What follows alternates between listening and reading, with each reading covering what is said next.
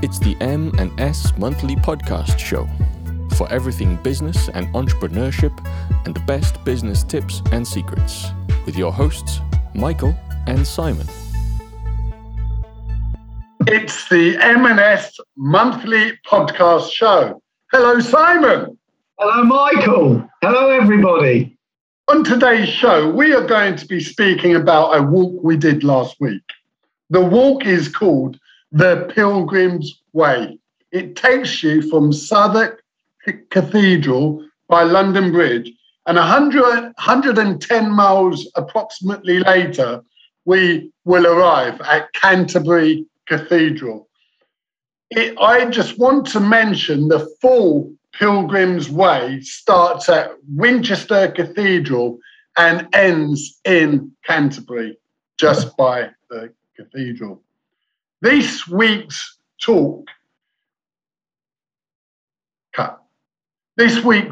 we started at the Rangers House in Greenwich, London, just by the park, and ended in Erith. According to my road map, the course measured only 13 miles, but we were astounded to log the distance to near 18 miles.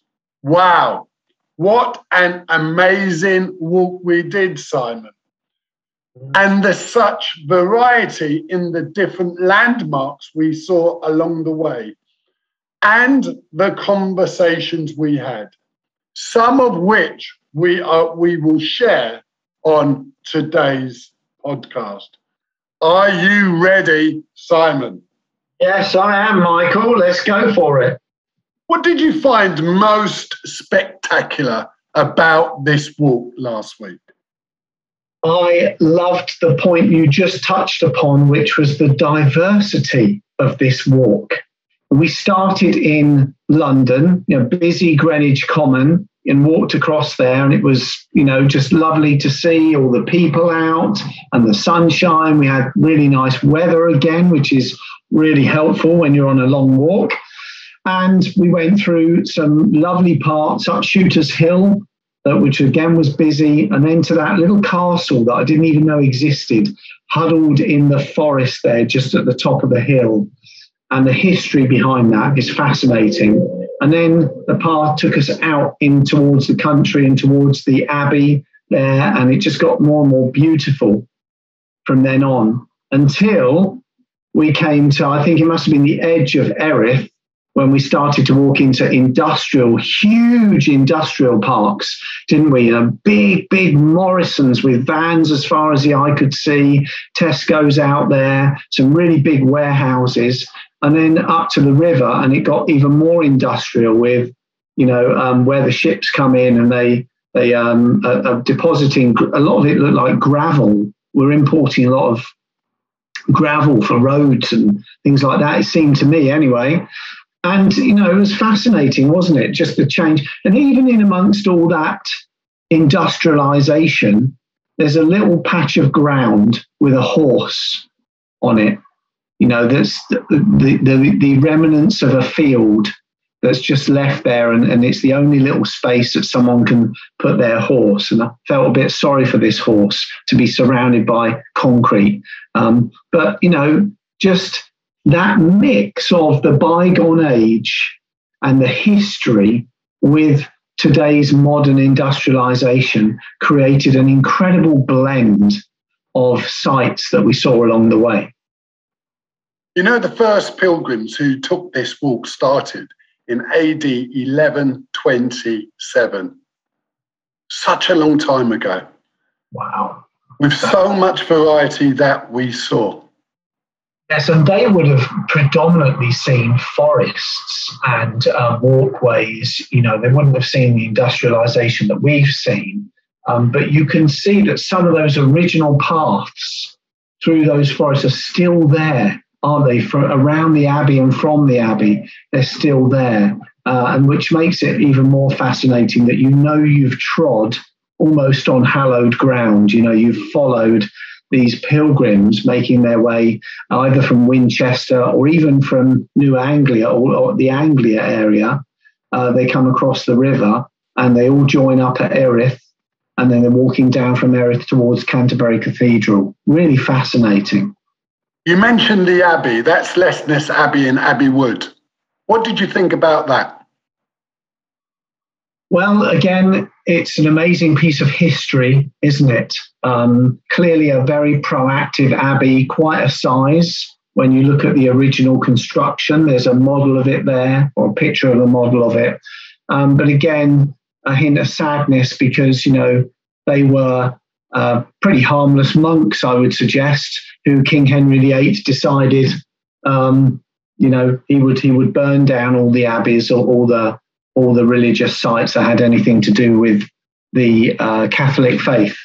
So this enabling him to create the equivalent of the Church of England, and all the history that goes around that with Sir Thomas Becket and et cetera, et cetera. And I'm not a great historian, Michael, so I'm not sure of all my facts around the history, but it makes you want to learn more about history and understand the role it's played in the makeup of our nation now, because really we are what we are because of the history that we have. Such an incredible point you make on the basis that when we stood on the top of Shooters Hill, we saw an old road marker saying that Dartford was only 7 miles away.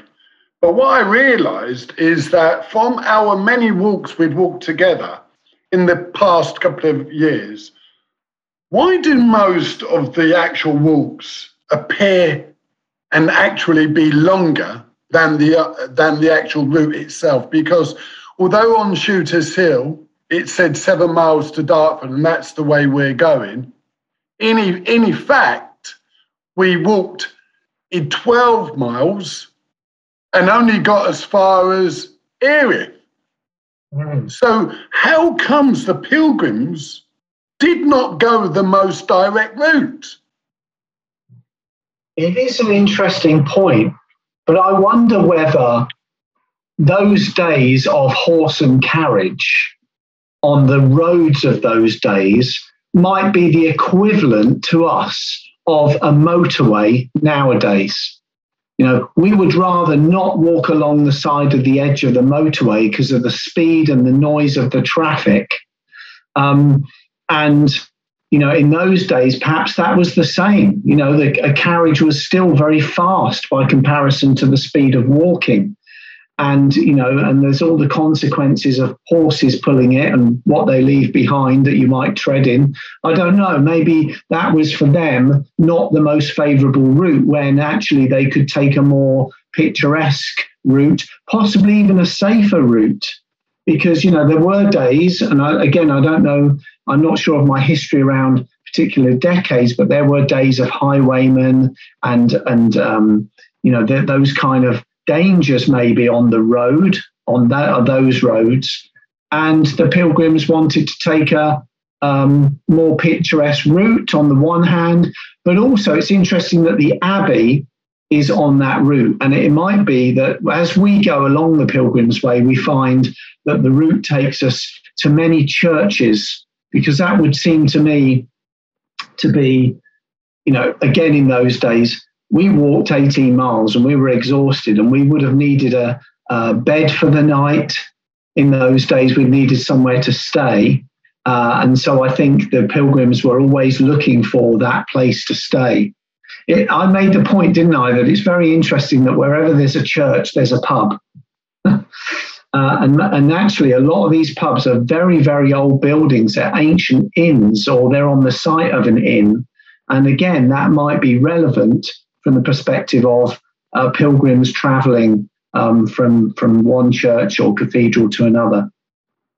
Funny enough, I think the pilgrims started walking much, much earlier than horse and carriage. And if you look at the Ordnance Survey map of our walk, the one we were referring to, the A2, and I would suggest that's where the horse and carriage would have gone, is a straight road. And that is the reason why Dartford is only 7 miles from Shooters Hill. Yeah.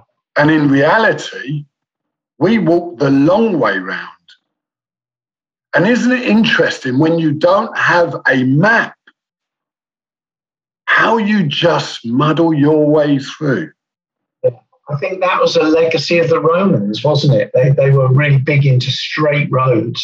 Let's just go straight there from A to B as the crow flies. And therefore, you don't need a map when you know you're on the right road and you're heading in one direction and it's heading where you want it to go. There's no deviation. We needed a map in this case because unlike the South Downs way, where we commented, didn't we, that you almost can't get lost on the South Downs way because there's so many really great signposts and it's obvious where you're going. Here, it was not at all obvious. The signposting was very challenging and in some cases non-existent, and we needed a map. And isn't that true of business? We all need a map of some kind in business.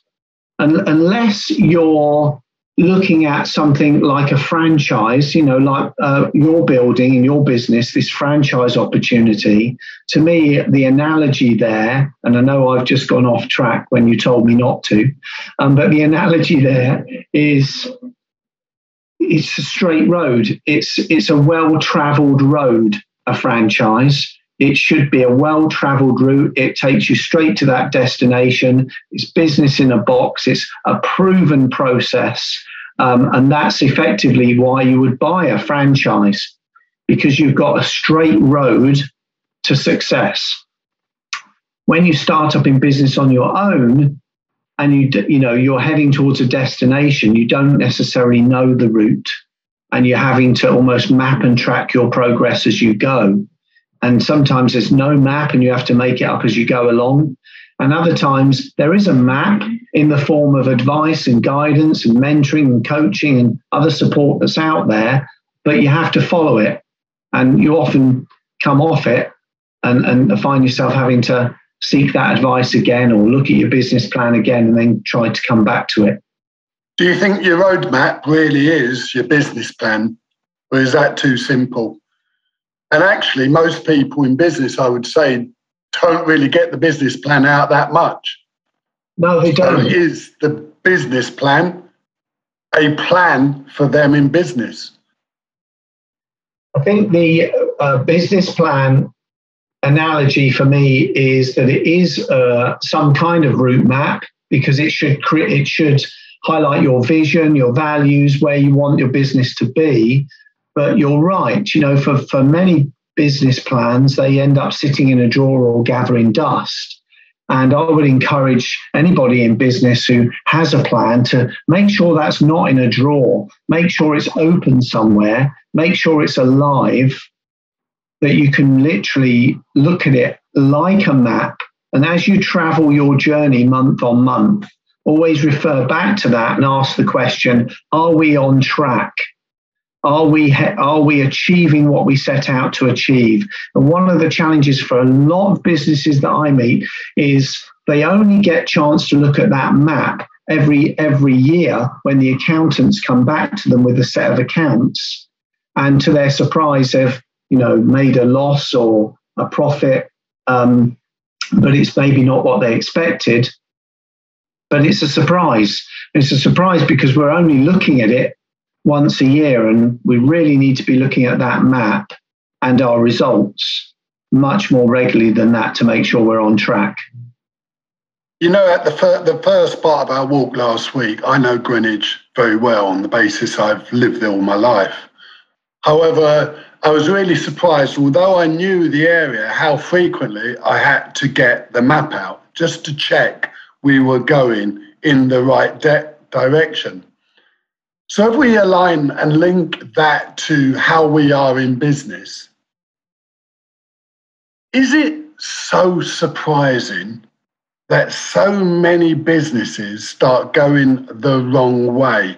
Although they know where they're going, generally, because they're not picking out their business plan, they're not heading in the right direction. Yes, I agree. The analogy I'd like to throw in here, and we've had feedback about our weird analogies, haven't we, from some of our listeners, but it's a bit like sending a rocket to the moon. You know, NASA would report back and say that the rocket is off course 97% of the time, and yet it still makes it to the moon destination. And the reason why it makes it is because they are constantly applying course corrections. Yeah, that small adjustment in course correction. And for us, you know, we went off that map a couple of times. And the question was, how far off had we gone before we realized we were off the map, and we came back, turned around, and went back and then rejoined the route again. So the question is, how often are you applying in your business these course corrections? It's okay to be off track. It's okay to set a target of £100,000 in sales this month, for example, and achieve 99,000. The question is, at what point in the month did you know you were not going to hit the 100,000? And at what point do you start applying the course corrections? Do you allow that difference to build up and that gap to cause you losses, or do you start adjusting your strategy as early as you can? And as I would actually say the true answer to that is most people know that they're not on track to achieve their target of £100,000, but they don't know what to be doing to get them back on track. And certainly when we was doing the Pilgrim's Way, we knew by the time we pulled out our map, we just needed to turn a little variation to the left or right to bring us back on track. Yes. And that's a great point. But can I just throw in here, and I really want our listeners to get this, is that we weren't walking this journey on our own. We were walking, you and I, side by side. And as we were walking along, we were discussing and debating all kinds of issues, mostly to do with business, sometimes to do with relationships and things like that. But in the business conversations we were having, we were coming up with some amazing ideas and strategies and challenging each other on, is your business on track, Michael? Is my business on track? And that is the key in all of this, to encourage our listeners is, you know, when you and I take this time out of our business, completely in a different environment, which creates this wonderful creativity, we leave everything behind, and we're suddenly free for a day. And in that freedom, we're able to discuss and debate different issues and different things. And it's those things that I always go away and think, when I get back to the business, I'm going to change this. When I get back to the business, I'm going to do that instead. I'm going to try that because Michael tried it. It worked for him, you know, and that's a real beauty of us doing this journey together, and hopefully our listeners doing this journey with us, and forming peer groups, forming collaborations, forming a mentor relationship with people around us, because it's that holds us accountable and brings us back on track. Today's show has been sponsored by www.teameasycrane.co.uk. We help you build your business and grow recurring profits. Thank you so much for listening, and don't forget to hit the subscribe button. I would like to just say that during the time we've been doing various walks around the country, one of the things we realized is walking and talking is so powerful. So at this point, Simon, share with our listeners the conversation we had about peer-to-peer networking. Yes. And how you captured, more importantly, our conversation. Because what we find is all too often you have this thought, you have this great idea, but by the time you get back to your business, you've forgotten the thread. Exactly. And that's why both you and I have on our phones an app that can record any conversations that we have. And I've learned, to my cost in a way, when I haven't done it, that when I feel like I'm about to have an important conversation, or that important conversation begins, I'm quickly grabbing my phone and just switching on that recording so that I can capture every word of it, because we miss the key component parts otherwise. So recording some of the conversations that you have is a big tip for all of our listeners for a start. But the conversation that we had was so fascinating because we were talking about the state of the economy, the state of the business world that it's in right now, and how challenging it is. Probably the most challenging time in the whole of our history, certainly in our lifetime anyway. And yet this has happened before. We're talking about history, and history repeats itself. And we were talking about the 1920s, 1930s, and the Great Depression, which was very impactful in America and also in the UK at that time. And how did businesses respond to that? How did they come through it and survive and thrive? And one of the fundamental things that was going on then was peer networks. And they called them their mastermind groups.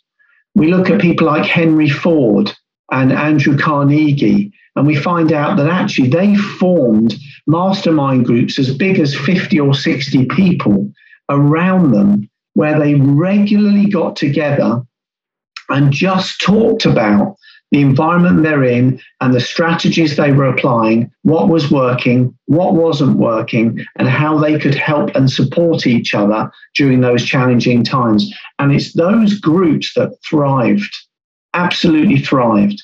And I don't know whether the government have looked back in history, but they've come up with a new way of funding help and support for businesses, which they're calling peer-to-peer networks.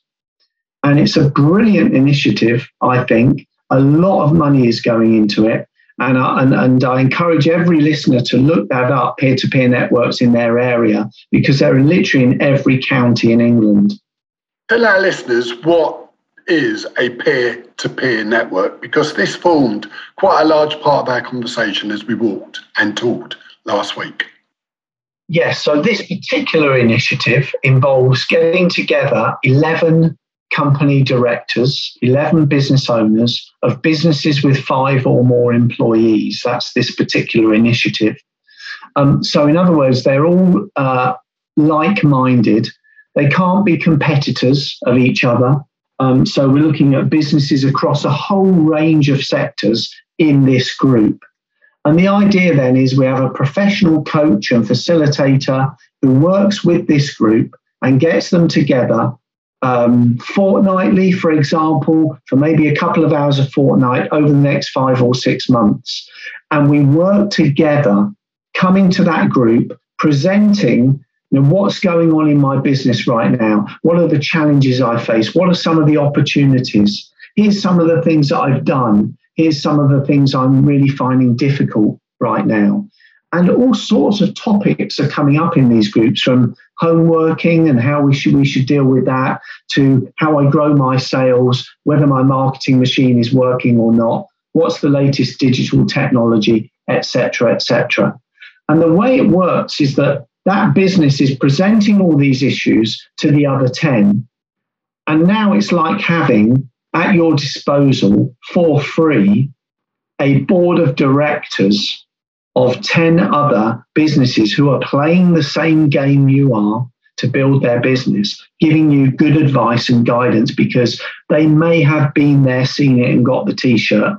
And then you get your chance then to support those 10 other businesses by giving back to them your advice, your ideas, your guidance when they're in the hot seat. And I just think it's such a brilliant way of us having the kind of conversations that you and I have about our businesses and really laying it on the table, because it's a very lonely place otherwise as a business owner. And when we're operating on our own, we do not make as good decisions as we do when we've got the input from others. Tell us about the personalities you would find in a mentoring group or a peer-to-peer network group. Right across the board, really. We have, I don't know how to describe it, but I would say it's an eclectic group of business owners. Some are very outward going, gregarious, very clear about what they want and how they want to get there. And others maybe are less confident and need assurance and they're not sure of the way forward. And maybe they're a little bit timid. But the great thing about it, this is why you have a professional facilitator to run these groups, to make sure that everybody's included and we're running them and catering for everybody's needs and everybody's character, making sure that everybody feels completely included and ultimately creating a safe place for us to lay some cards on the table. The group sign up to a confidentiality agreement, so everything's kept confidential. And in fact, in some cases where there might be something that's very sensitive, a business owner might come to the coach or facilitator and say, I want to put this on the table, but I really only want John, Fred, and Bill to help me with it. And so again, that's the beauty of it. That peer group can within it have subsections or sub-peer groups that work more intensely together to help and support each other. And what falls out of that often is these businesses grow just by the very nature of the fact that they start doing business together, which they otherwise wouldn't even known about each other's existence. And they have a family network type of feel within that group, I guess. I know from what I've read about the mastermind group with, for example, Henry Ford and Andrew Carnegie. And one of the key qualities within the group, and remember there was 59 at the height of their mastermind group, one of the qualities that operated openly was compassion, empathy. There were no wrong or rights in that group. And it was policed because that avoided conflict and aggression and a different perspective. And on that basis, that givers gain, and everyone came to the group to share, to help, to benefit others. I think you're hitting the nail on the head, because you can imagine these people like Andrew Carnegie, Henry Ford, Thomas Edison, they were big egos, these guys, they had big egos.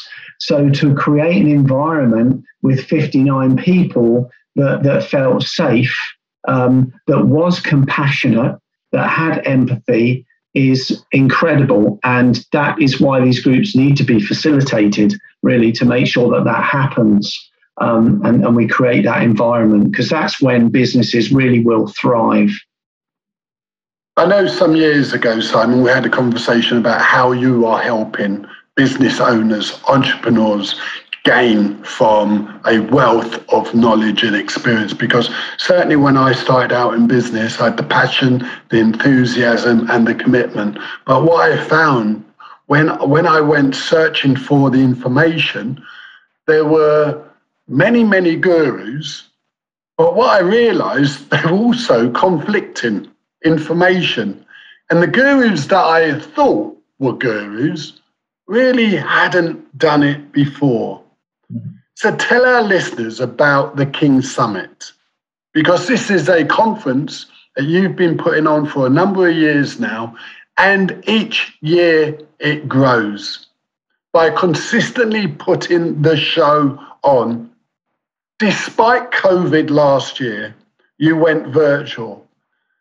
And, I have a great saying, when talent doesn't show up, consistency beats talent every single time. So tell our listeners about the King's Summit and what you're hoping to achieve this year.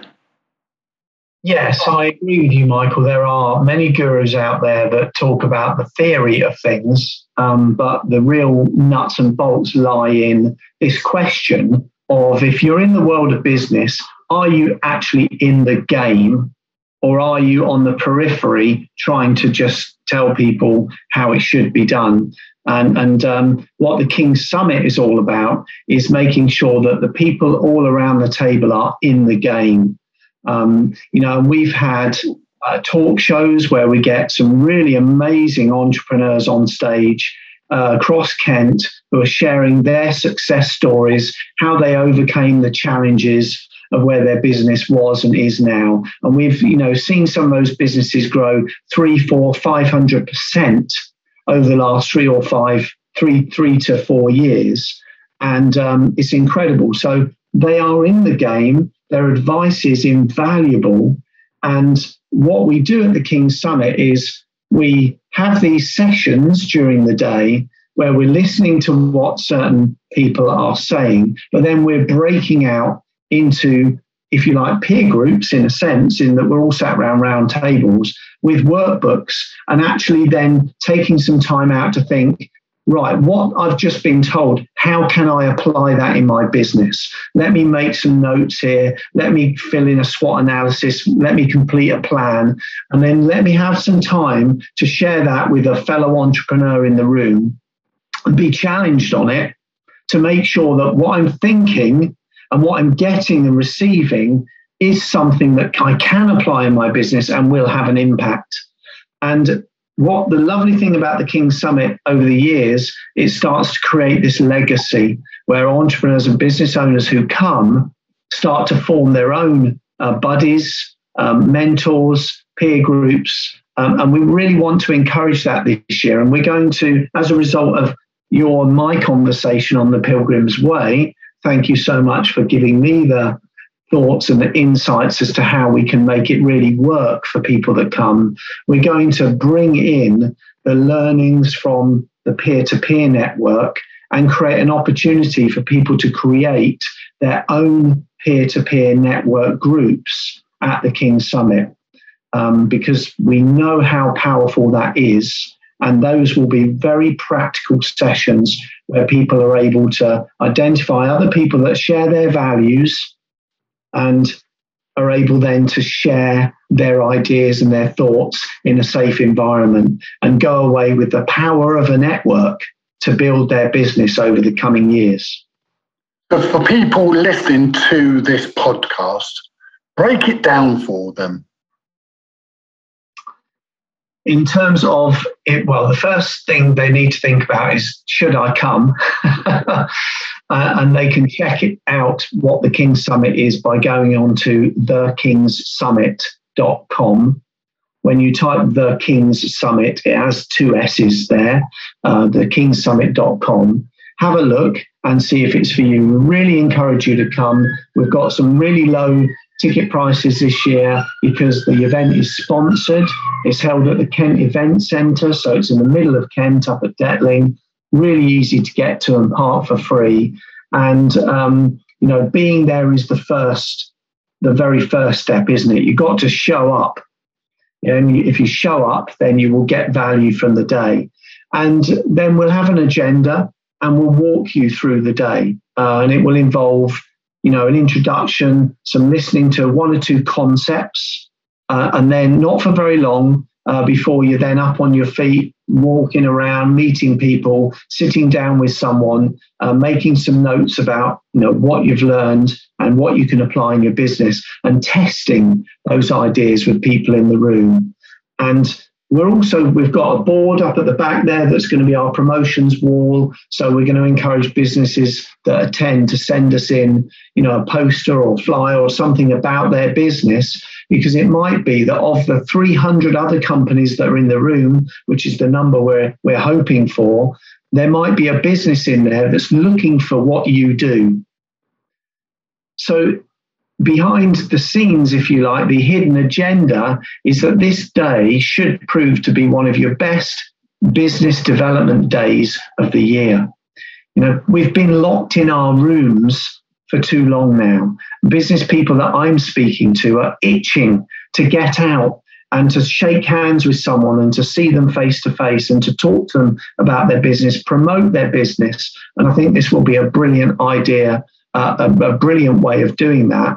And all within a safe environment, because Kent Event Centre is geared up to be COVID safe. And all the normal, safety measures will be in place. So it'll be a really good environment in that respect. Do you have a special event code for the listeners of the michaelcrane.live podcast that they can type in and get a special price for the day with you?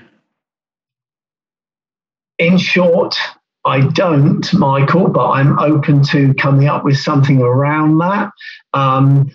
We have made the ticket price so low, really, right now, because thanks to our sponsors, Assets Accountants, who are, stumping up a lot of the cost of running the event.